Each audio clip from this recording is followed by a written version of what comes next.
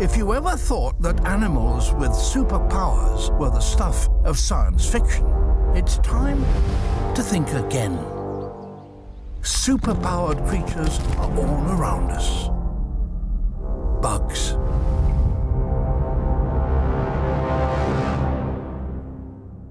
Hello everyone, and welcome to another episode of Notes on Headset Cinema, the podcast. I am your host, Kyle Hand, a scholar and creator of virtual reality films, and in this episode, I'll be analyzing the VR series Micro Monsters, narrated by David Attenborough and directed by Elliot Graves. The series offers the viewer intimately close encounters with a population of the world many of us have not gotten the chance to meet, bugs. I'll be analyzing it in contrast to a 2D television documentary also narrated by David Attenborough, Our Planet.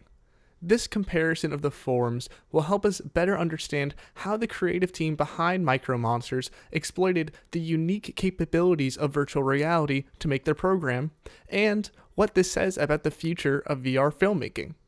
While there are three main components of Micro Monsters that expertly expose the deep and untapped potential of headset cinema, there is one main critique I have of the series, which I'll get to in the end.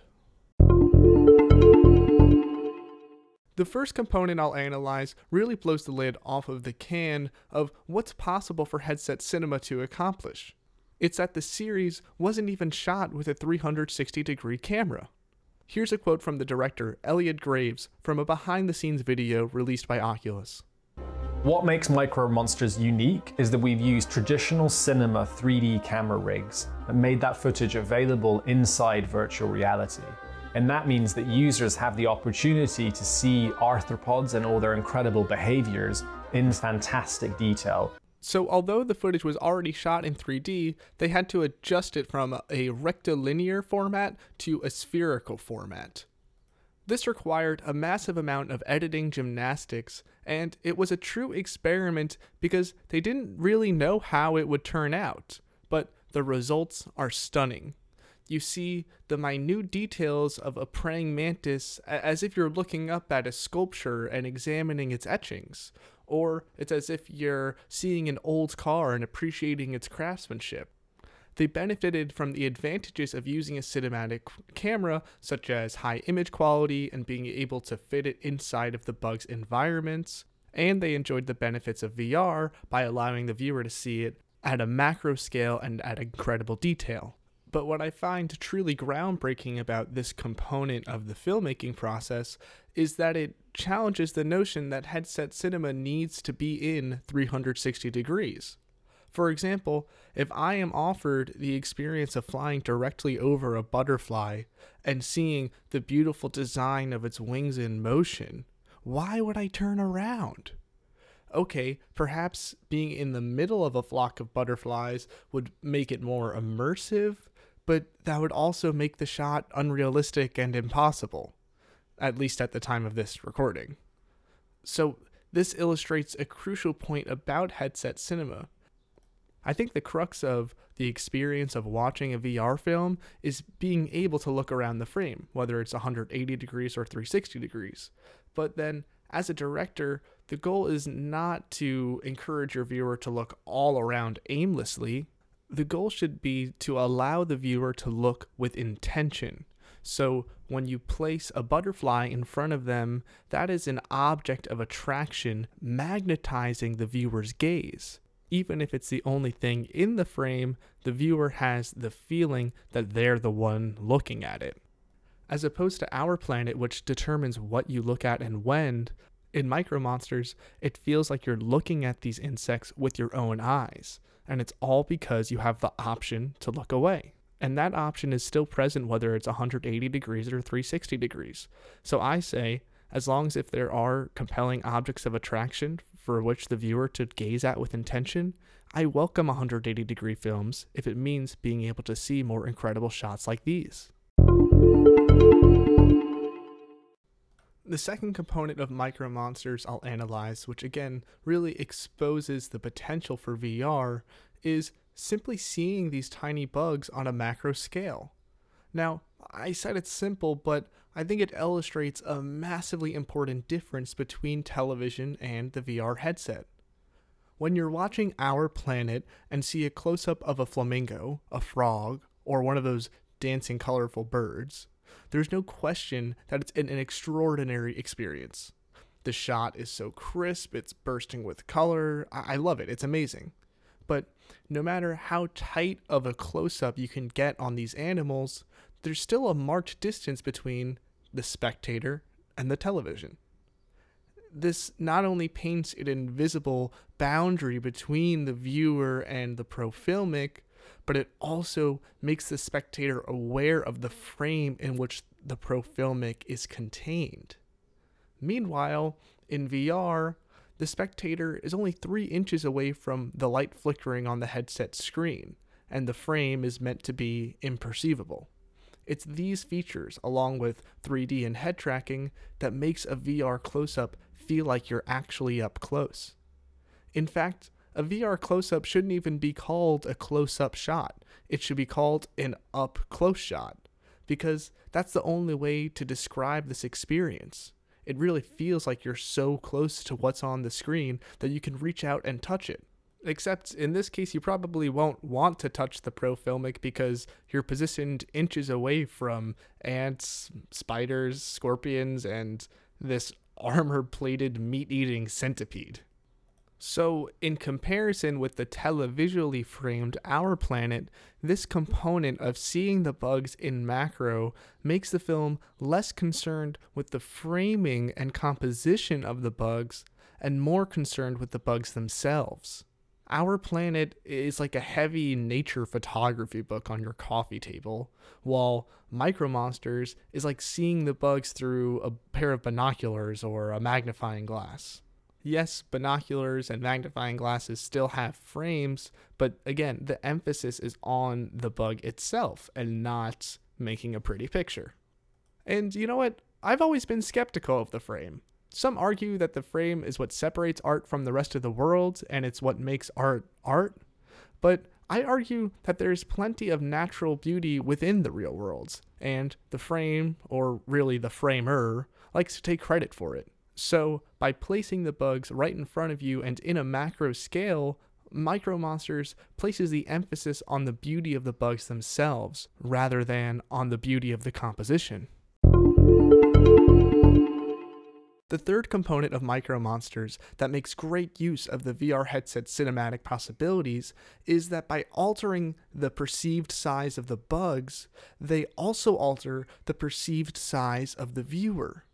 It's a fascinating concept, and I'd say it's best explained by the head of immersive media at Facebook, Eric Chang, pulled from the same behind-the-scenes video. Micro Monsters gives folks in VR headsets the experience of being shrunk down to the size of small insects, ants, beetles, spiders. They see the incredible world of insects not as observers, but as participants at the same scale. Now, there are 2 extremely valuable bits from this quote. The first one I'll tease out applies to VR in general. It's that the viewer feels more like a participant in the film and less like an observer of the film. This has huge implications for VR as an empathy device, as the viewer is stripped of that physical and perceivable separation between themselves and the frame. For example, in comparison to Micro Monsters, Our Planet can seem like a well-curated trip to the zoo. Even though your view isn't obstructed by a fence, you're separated by your coffee table. The same is true for documentaries about people you would normally encounter. There's that same separation, that invisible boundary. When the profilmic is across the room from you, they might as well be across the world. The apparatus of television emboldens the sense of the self as the viewer and the viewed as the other. But everything that makes virtual reality resemble reality diminishes that space between the viewer and the aesthetic object. The viewer becomes closer to the object in both a physical and spiritual way. I think that the new apparatus of VR films is making all of us more aware of that invisible boundary that normally separated us from what we're seeing. Now, the second aspect of that quote that I want to tease out is the idea of shrinking the viewer down to the size of the bugs. I think that playing with perspective has some awe-striking potential that is simply unreachable by television. if they can shrink the viewer to see bugs from the perspective of another bug, maybe a director can enlarge the viewer to see things like King Kong or Godzilla. And there are a million things between Godzilla and an ant that we can see from new perspectives. And that's what's most revealing about this. It's that perspective plays a huge role in how you empathize and relate with what's being shown to you. When you see a group of ants working together to form this ant bridge from a perspective of an ant, you get a new appreciation for how intelligent they are and what their day-to-day lives are like. For example, what if you're shrunk down to the size of a baby or a dog? You'd see the world in a different way and perhaps empathize with that baby or dog more. I hope that my analysis of why Micro Monsters makes for such an astounding VR film will support my critique of what I find to be Micro Monsters' one major shortcoming. Throughout the series, Attenborough describes the abilities of the bugs as superpowers. Doesn't calling them superpowers make the nature documentary seem less natural? That also begs the question, why call them Micro Monsters? That makes them seem unnatural and othered, when the truth is, they've been developing these traits over hundreds of millions of years through evolution, and that very fact is more compelling than calling them superpowers as some sort of marketing pitch to appeal to middle schoolers. I don't know, I would have called it Micro Life, Micro Planet. Calling it superpowers makes it all seem like a Marvel movie in which these two bugs are mortal enemies and have been plotting to kill each other for many generations. All of the amazing things these bugs do to survive are, albeit unbelievable, but that's from the human's perspective. When it comes to nature, I think we should have reverence for what we don't understand, not just instantly call it monstrous. I get that Oculus is trying to make the bugs seem interesting, but I'd argue that they're interesting enough, and the ability to see them so close is beyond interesting. But with that said, Micro Monsters is still a phenomenal VR series with so many powerful indications of VR's potential. So in summary, here are the three components of Micro Monsters that I just analyzed. First, it's that you don't need a 360-degree camera to make compelling VR content.